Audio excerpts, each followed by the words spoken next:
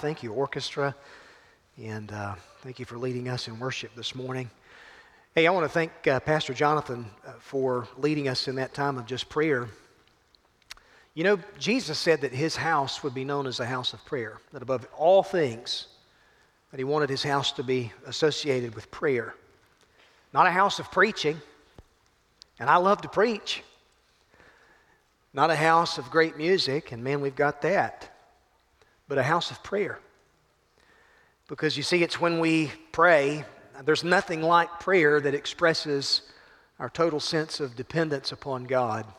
When we pray, we're putting ourselves in a place of complete submission and surrender to God and His will and His purpose. And the enemy fears a praying Christian. The enemy fears a praying church.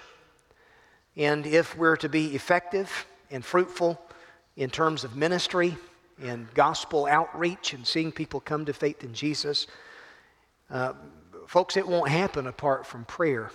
Intercessory prayer on our part as the people of God. As our pastors, we were meeting and praying just this past week, just with a heavier burden to give ourselves more earnestly to prayer and to give ourselves more consistently to prayer and giving you time for prayer.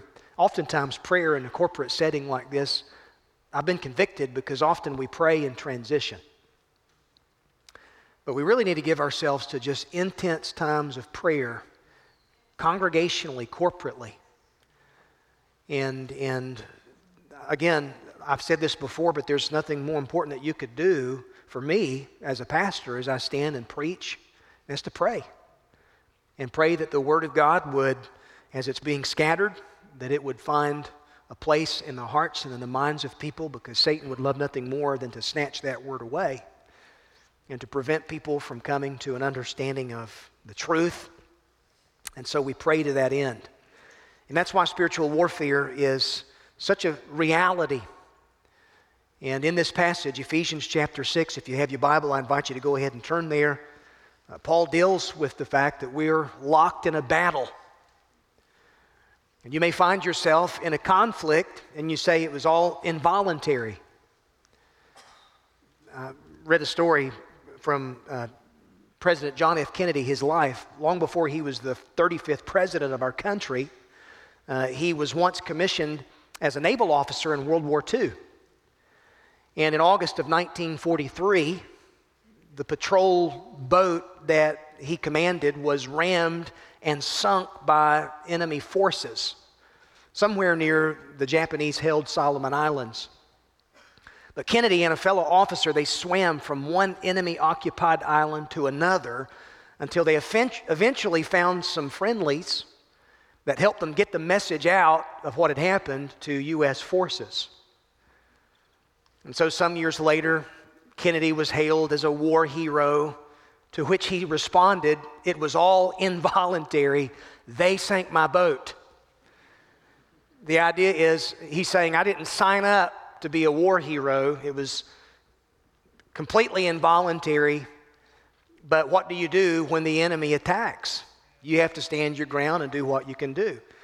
Now, the fact of the matter is, you may find yourself in the midst of a similar conflict spiritually as a Christian, and you say, I didn't really sign up for this conflict. Maybe you were under the impression that when you came to faith in Jesus, that somehow your newfound faith meant that life for you was going to be free from struggle, free from adversity, no more conflict, no more striving, only to find out that the opposite was true. Because the fact of the matter is, when we become a Christian, that's when we find out that the real struggle begins. And yet, aren't you encouraged that the Scripture says the outcome of the war has already been determined, fought and won by the Lord Jesus Christ, and we stand in His victory, and yet we still have a very real enemy.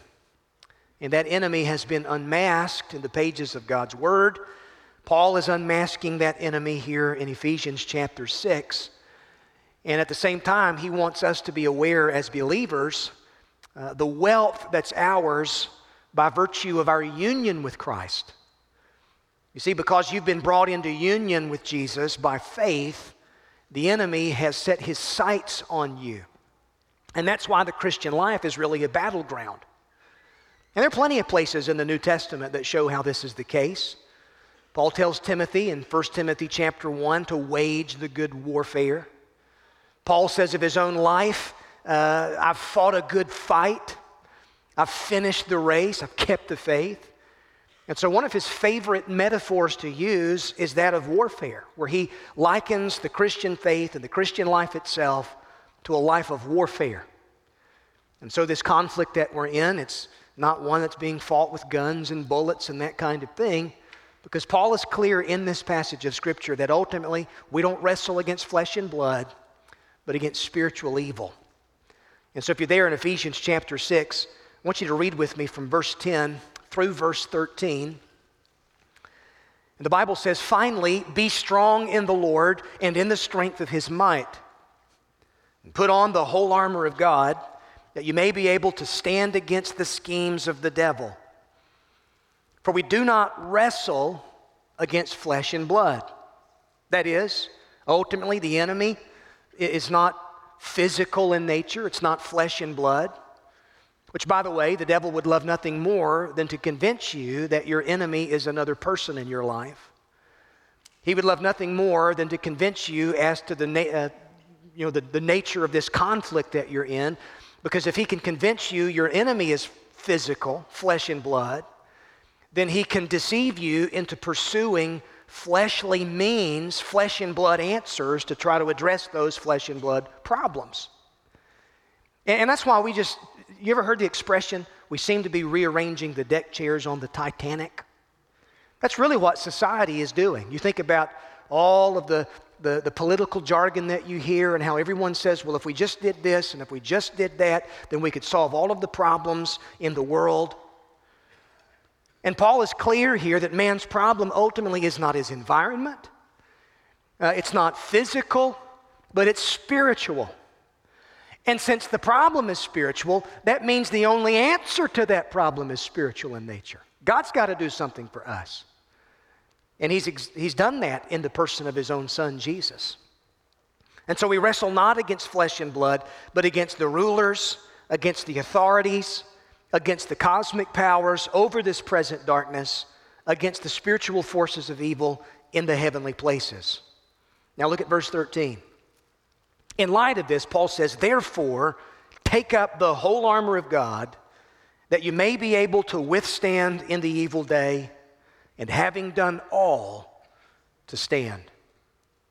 And so I want to speak from that subject this morning, what it means to stand strong in an evil day. We need the armor of God.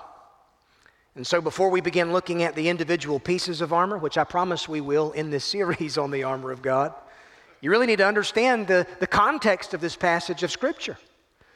Because if you fail to understand the nature of the enemy, if you fail to understand the nature of the conflict that you're in, then you won't really understand why this armor is so vital and why it's so precious. And so Paul has unmasked the enemy in verses 10, 11, and 12. That's been his emphasis there.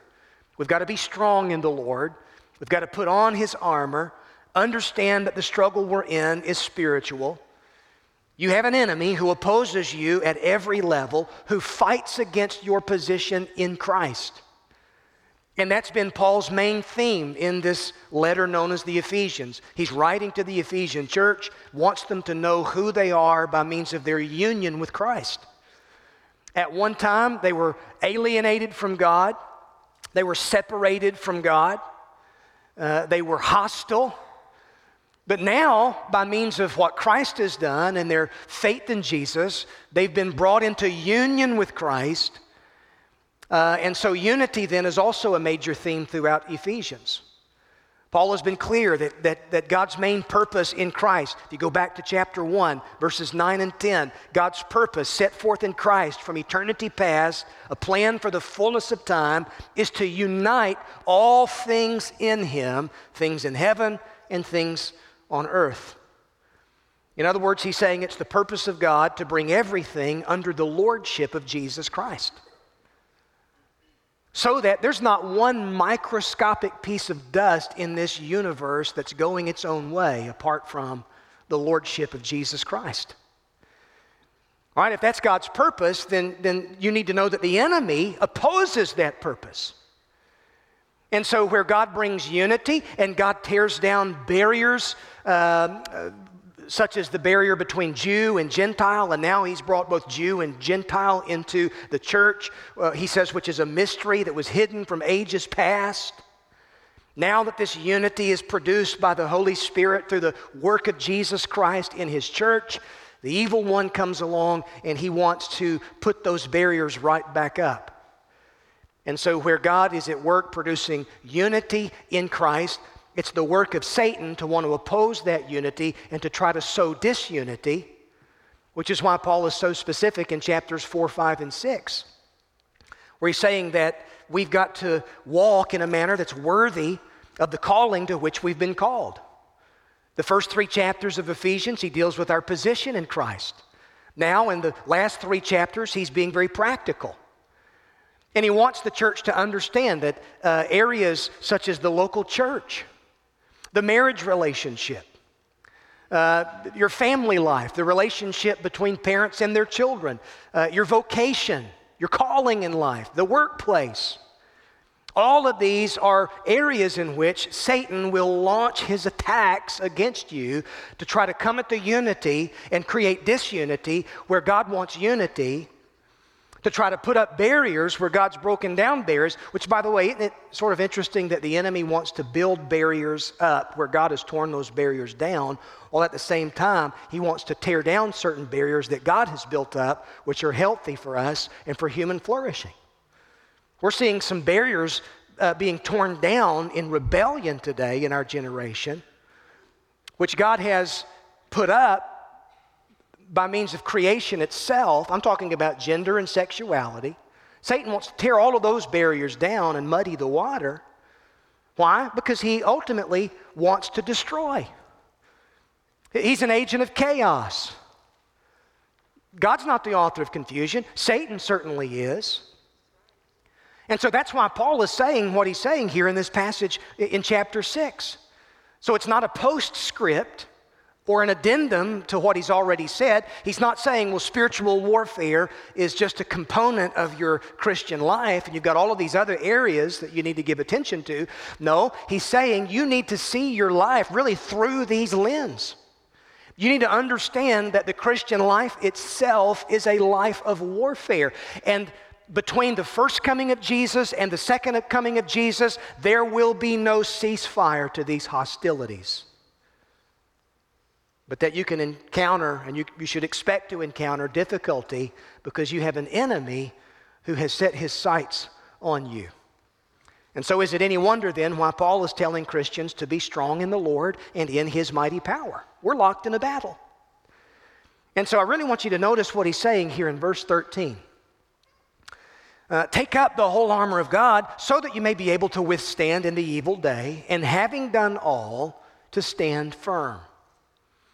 Now, there are 3 observations that we need to pay attention to from verse 13. All right, so observation number 1, there are divine resources that you and I need. Divine resources. Paul is saying, take up the whole armor of God. He's already explained the fact that we need to be strong in the Lord and in his own strength. Back up in verse 10, that command to be strong, it's a present tense verb that's passive in voice, which means that you and I are to be continually being strengthened. That is, it's not a one-time event that's happened in the past, but it's something that you need on a continual basis. There is not a moment in your life, there's not a single day in your life where you don't need to be being continually strengthened by God's own power. And if you ever get to the point where you think that you can make it on your own, then the enemy has convinced you, he's deceived you, and you've given him an advantage in your life. It's also interesting there in verse 10 that the verb is plural in number. So that Paul is saying, finally, let me just go ahead and say this to all of y'all, be strong in the Lord. So he's not speaking to just a select few within the church. This is not an instruction that applies to those who are pastors. This is not an instruction that applies strictly to a deacon. This is not an instruction that applies to those who are spiritually strong or those who are just spiritually weak. This is instruction that applies to every single one of us. We all need the strength which comes from God Himself. We've got to be strong in the Lord. We've got to be strong in His mighty power. That means that God has supplied me with everything that I need to meet the enemy's attacks on my life. Now that's good news for you, because it means that you will never be faced with a situation or a crisis or a temptation where God leaves you high and dry, or He leaves you at the mercy of your own strength, the mercy of your own resources. No, Paul wants us to know that there's a treasure trove of divine resources which are yours in Christ, and you simply need to call on them. Appropriate them by faith. He says this in 1 Corinthians chapter 10, verse 13. No temptation has overtaken you except such as common to man. God is faithful. Now listen to this. And He will not let you be tempted beyond your ability. Now, I've heard people often quote that verse, but they've sort of misquoted it. And they've said something along these lines: God will never put more on you than you can bear. You ever heard that? I understand the sentiment behind that idea, but it's a misquote. Because let me tell you something. There are plenty of things that will get dumped on you in life that you can't bear. And you wonder, how in the world am I going to get through this? No, the promise of the verse is that God will not allow you to be tempted more than you're able, but with the temptation, He will also provide. That is, He will provide a way of escape so that you can endure it. So He's not going to put you in a position where He doesn't give you sufficient resources to meet whatever crisis it is that you're facing. And so what are these resources according to Paul here in this passage of Scripture? Well, it's the armor of God. And we'll look at these later one by one, but belt of truth, the breastplate of righteousness, the precious shoes of the gospel, the shield of faith, the helmet of salvation, the sword of the Spirit, and then he talks about prayer and how we're to pray at all times in the Spirit. And so God always provides for us what He expects from us. If He expects us to stand firm and to engage in this conflict, know that He's not leaving you to your own resources. But there are divine resources that you and I desperately need. Now, there's a second observation from verse 13, and it's this. Notice that there's a personal responsibility on our part. Paul uses the language of responsibility, personal responsibility here in this verse. Listen to the emphasis. He's saying, take up the whole armor of God. Or back in verse 11, put on the whole armor of God. And so God supplied these resources, but that means you and I, we've got to exercise personal responsibility here, and we've got to appropriate these resources by faith. That means I can't be passive. I've got to be active. Take up the armor. I realize that ultimately the battle is the Lord's, and that's good news for me if I feel overwhelmed at times with spiritual oppression. The battle is the Lord's, and though I stand in the strength of Jesus Christ and not my own strength, in no way does this imply that I can be passive and nonchalant in my lifestyle. Because you need to pay attention to all of the verbs here in this passage of Scripture. Be strong, put on, stand, wrestle. By the way, it's interesting to me that he's using the language of wrestling in verse 12. We don't wrestle against flesh and blood. And then he's dealing with this armor, and it's almost a different metaphor. It's the heat of military combat. But that word wrestle, back up in verse 12, translates a Greek noun, which it's pale. It means our common struggle. Now you watch wrestling. I watch wrestling every once in a while. Used to a whole lot. Till I learned it was fake. But you know, it's interesting though, when you're wrestling, boy, I'm telling you, those guys, hand-to-hand combat, they're in close proximity. Can't really wrestle somebody if you're across the arena from that person. So this implies just this deep personal element of struggle, hand-to-hand combat. By the way, that's life, isn't it? I mean, we're in the thick of it every day of our lives. The nature of the Christian life is such that it involves conflict and it involves struggle. And so there's this personal responsibility that I have to take up the whole armor of God and stay at my post. Because the very moment that I put the armor down and I begin to assume that I can live in my own strength, I give the enemy an advantage. And so don't surrender the high ground by losing sight of the conflict. No, I'm to stand. I'm to take up the whole armor of God. I'm to be engaged in this contest. But I do so in God's own strength, while being fully dressed in God's own armor. So there are resources that we need. There's personal responsibility on our part. And then notice this third observation. And I want to just camp out here for the remainder of our time. There's necessary resolve to stand firm. Paul says, take up the whole armor of God, that you may be able to withstand in the evil day, and having done all, to stand firm.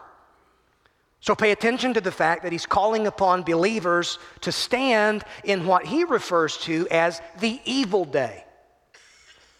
Now, you know that life is a constant battle, but I'm sure you would agree with me that there are certain times that seem worse than others. Would you agree with that? If you go back to chapter 5, along about verse 16, Paul has told the church to redeem the time, to make the most of the time. He says, because the days are evil. And now, here in chapter 6, he's saying, take up the whole armor of God so that you can stand firm in the evil day. And so there are evil days, and some days are more evil than others. Some seasons of life involve conflict that's more ramped up. I believe you see evidence of this throughout the New Testament, that in the last days, spiritual warfare will increase. Paul's clear about this in 2 Timothy chapter 3, where he wants young Timothy to know. He says, understand this, that in the last days, there will come times of difficulty. He says people will be lovers of self and lovers of money and proud and arrogant and abusive, disobedient to their parents, ungrateful, unholy, heartless, and so on and so forth. He just goes right on down the line. Now, there's a sense in which that's always been true of fallen humanity and human society as it's fallen and corrupt by sin. But as we're getting closer to the second coming of the Lord Jesus, evil will be ramped up in the last days. And so Paul's words here remind us that we need the strength of God, we need the armor of God so that we can withstand in the evil day.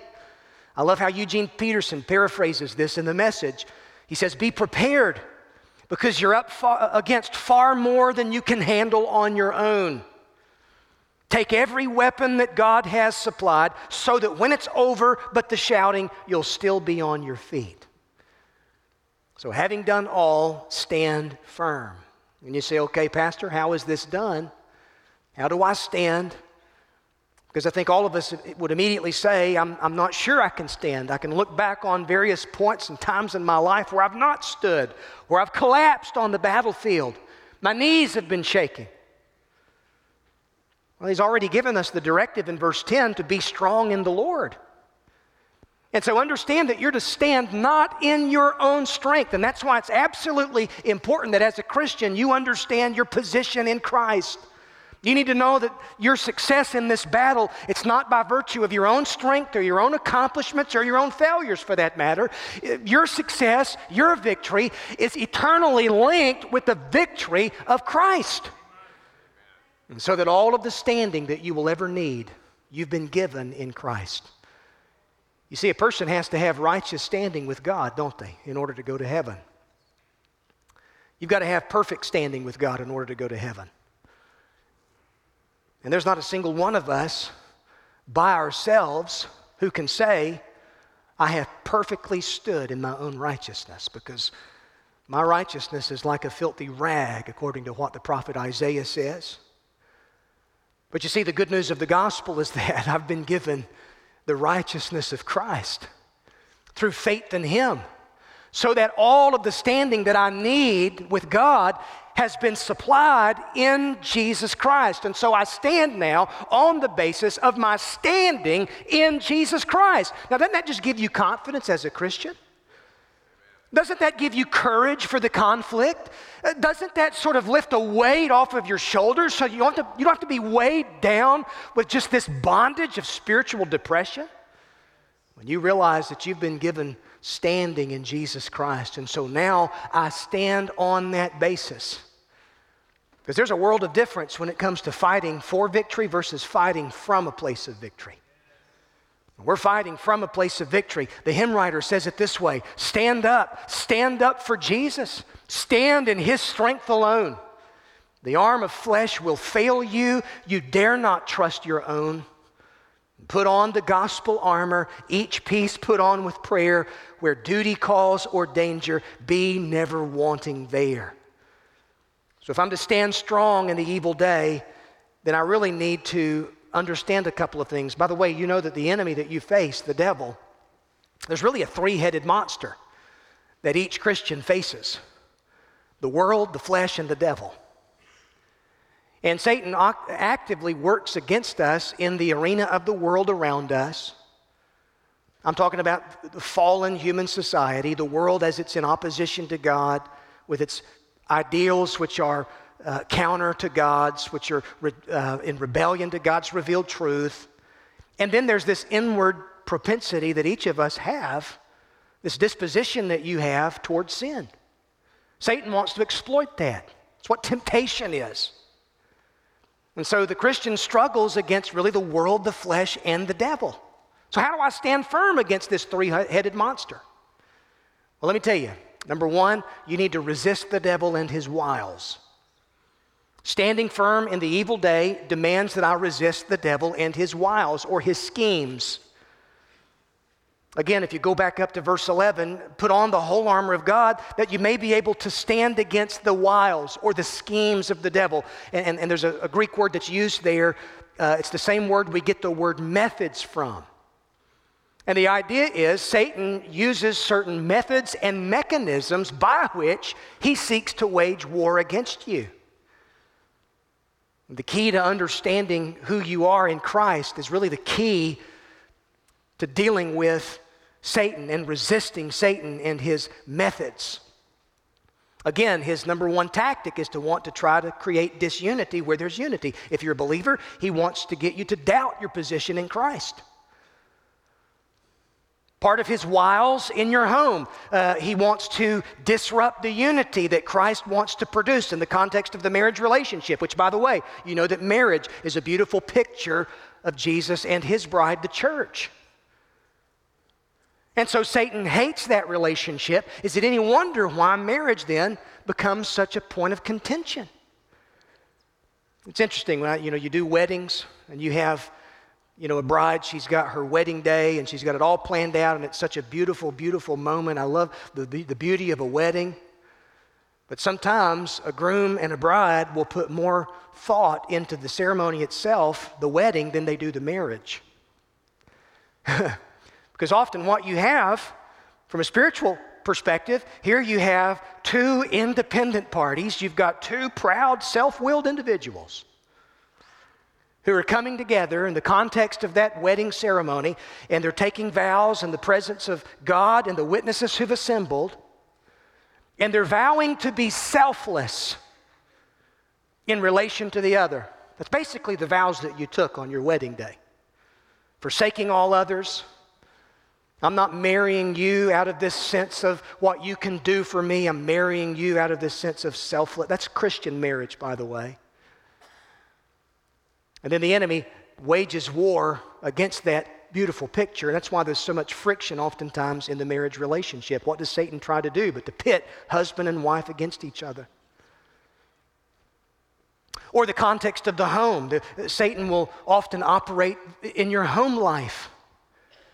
The relationship between parents and their children, and everything that Paul's outlined earlier in Ephesians. This is the very battleground where Satan wages war against us. And so what do? We resist him, the scripture says, firm in our faith. James says it this way: submit yourselves therefore to God, resist the devil, and he will flee from you. The key is to submitting yourself first to God. Then, once you're submitted to God and you're strengthened with his power, you resist the evil one. See, a lot of us, we want to just jump immediately to resisting the evil one while not submitting ourselves to God, and it don't work that way. We turn to some pragmatic solution where we think we can combat the evil one in our home and this, that, and the other. When the issue is you're not even submitted to God first and foremost. Let me tell you something. You tell me what marriage will end in divorce where you've got a Christian husband who's submitted to God and you've got a Christian wife who's submitted to God. You tell me why that marriage relationship has to be destroyed. You tell me why that relationship has to end in divorce. That's the wisdom of the world. The key to a healthy marriage relationship is for a husband to be submitted to God, for a wife to be submitted to God, and on that basis then, there's a beautiful unity that's brought to the marriage. But you see, when you're not submitted to God, how can you really even begin to resist Satan? Now you apply that on down the line to your relationships in life. That word resist, well, we're told to resist the evil one. There in James 4:7, it's the same word that Paul uses here in verse 13 of Ephesians chapter 6, that you may be able to withstand. That's how he translates it there, how it's translated there. It's a Greek word, anthistemi. It's the same word we get the English word antihistamine from. Fall is fastly approaching. All of us will be on antihistamines. When it comes to those fall allergies and colds and all this, that, and the other, you know what an antihistamine is, don't you? It deals with some of those unpleasant effects associated with those allergens. To counter those symptoms, you can take an antihistamine. It's a proactive measure, a way that you stand against or resist the allergic reaction. That's the same word that Paul's using here. God intends for his church, in many ways, to be an antihistamine in the world, where we've got a world that's awash with messed up thinking, where people have been blinded by Satan as far as the truth is concerned. And so that's why we need to stand firm in the power and strength of the Lord Jesus Christ, so that we can stand against the enemy's wiles while we stand for God's own truth. And so standing, it's both positive and negative. There's something we stand against, but there's also something we stand for. So standing firm in the evil day demands that we resist the devil and his wiles. And then notice the second thing, it demands that we reject the world and its ways. And by world, I'm referring to humanity with all of its various ideologies and competing worldviews, false values, those values which are contradictory to God's revealed truth. The Bible says that ultimately it's Satan who's behind all of that, who's blinded humanity.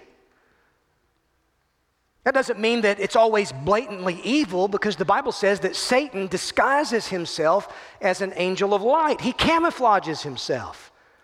He assumes the posture of an ally who has your best interest at heart. At least that's what he did with Eve. It's the same thing he does in every situation involving temptation.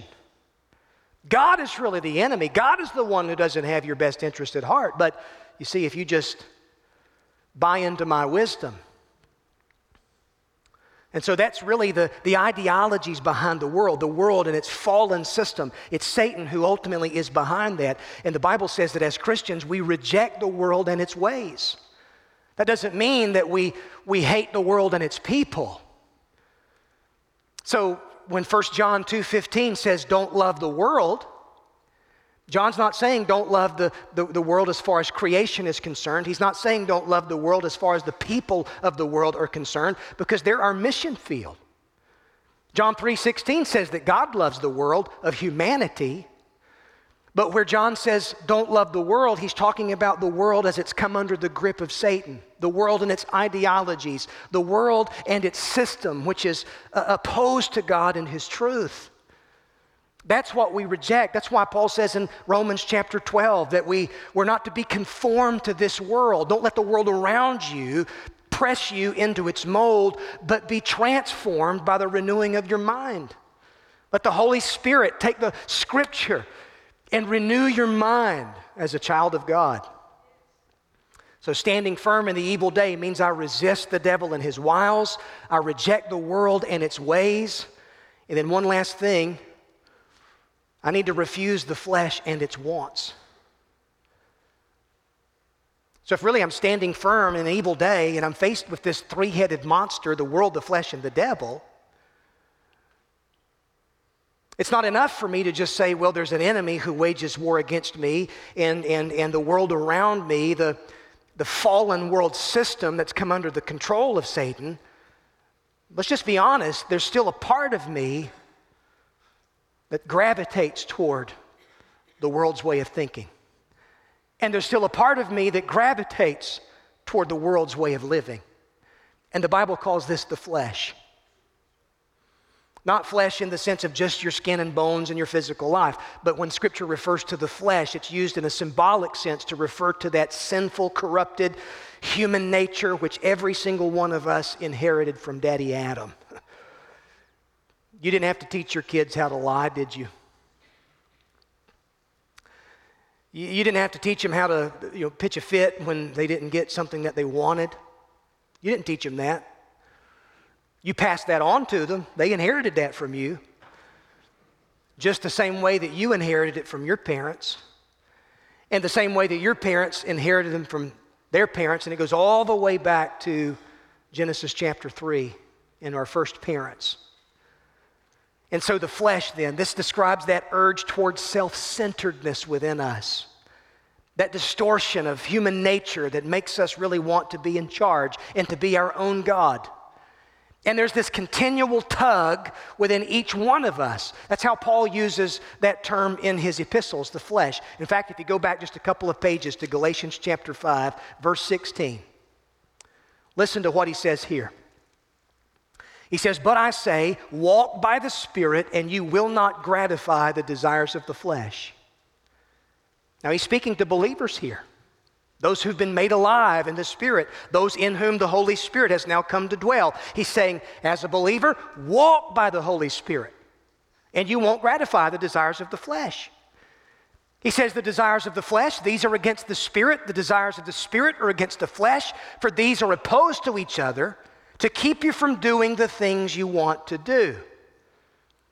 And that's why there's so much conflict in our lives as Christians. That's what Paul says was his own issue. Romans chapter 7, he says the things that I wanted to do, the things I really want to do, I often don't do, but the things I don't want to do, that's what I often find myself doing. So that there's this tug of war that's constantly going on in the heart and life of a child of God. You see, the Holy Spirit's come to live within you. The life of God has taken up residence within you if you're a Christian. And yet, sin is still present. The power of sin's been broken. The penalty of sin's been paid. And one day, when Christ comes for you, you're going to be saved from even the presence of sin itself. And he's going to give you a brand new body. But right now, in this life, we still wrestle with indwelling sin. And so what do we do? What's the answer to that? Well, it involves walking by the Spirit.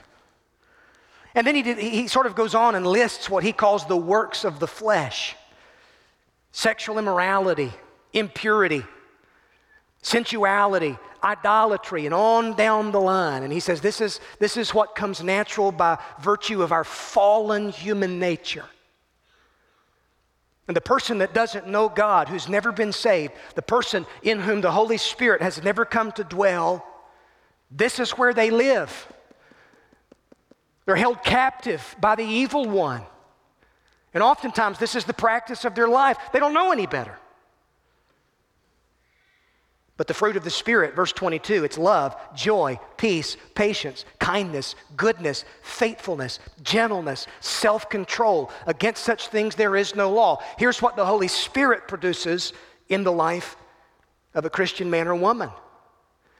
And then he says this in verse 24, those who belong to Christ Jesus have crucified the flesh with its passions and desires.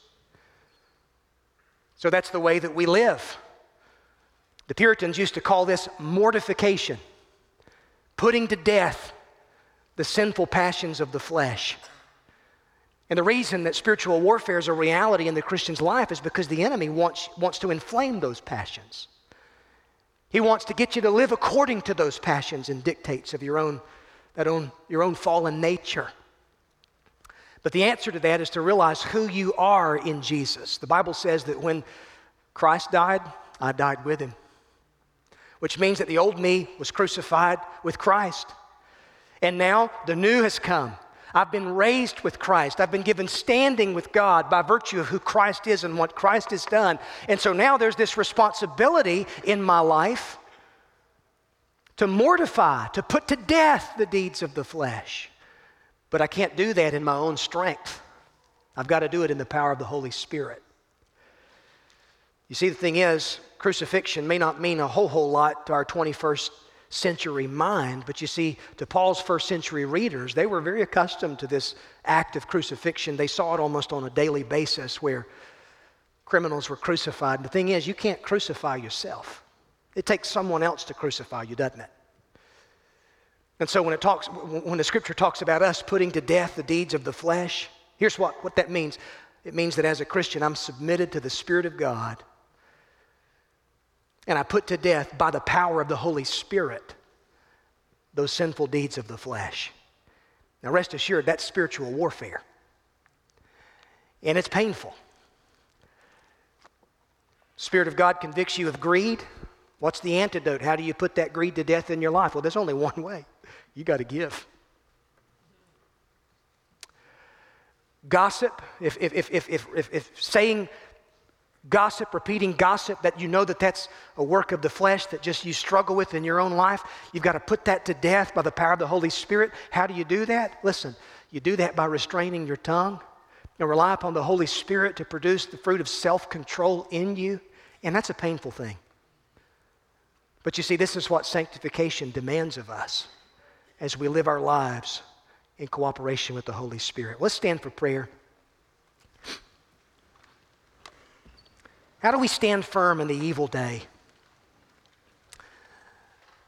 You need to realize that there are some divine resources that are at your disposal. You need to exercise personal responsibility as a Christian man or a woman and appropriate those resources by faith. And then in the power of the Holy Spirit, you simply stand firm in the evil day, which demands that you resist the devil and his wiles, and reject the world and its ways, and refuse the flesh and its wants. And if you think, man, I can't do that in my own strength, that's exactly right. That's why you need the strength that God gives, and you need the armor that he supplies. Every head bowed and every eye closed. Listen, if you don't know Jesus as your Savior this morning, I want to invite you this morning to come to Christ, to repent of your sin and place your faith and trust in Jesus, who died for you and rose again from the dead. And the scripture says, whosoever shall call upon the name of the Lord Jesus will be saved. But I imagine that there's some folks in the room this morning, you would say, Pastor, I'm a believer, but I've got to be honest, I've really been living just under this cloud of spiritual depression. I know that I'm to stand, but I just feel like my knees are knocking, and I've got a track record of just collapsing on the battlefield. You need to be encouraged, my friend, that we stand on the basis of our standing in Christ. And that will free you from bondage and shame. God is for you, not against you. If God be for us, who can be against us? And let me tell you something. In light of that encouraging thought, I'm to stand my ground in an evil day. Lord, take these truths. May we apply them in our own hearts and lives in the strength of another, our resident helper, the Holy Spirit. And it's in Jesus' name that we pray. Amen.